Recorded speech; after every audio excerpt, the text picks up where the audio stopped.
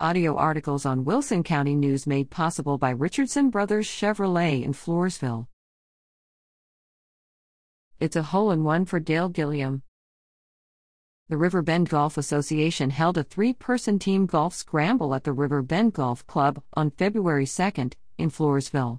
After teams were chosen and players headed for the tee boxes, the chase for birdies began. An unusually rare event occurred on hole number 2. After golfer Dale Gilliam stroked his 9-iron, his teammates, Ronnie Haug and Joan Ehlers, watched as the ball landed on the green and rolled in the cup 120 yards away for a hole-in-one. Shouts were heard from 2 holes away. Dale's shot proved to be the deciding factor in their first-place finish. The second-place team included Charlie Koenig, Don Holmes, and Mary Martin.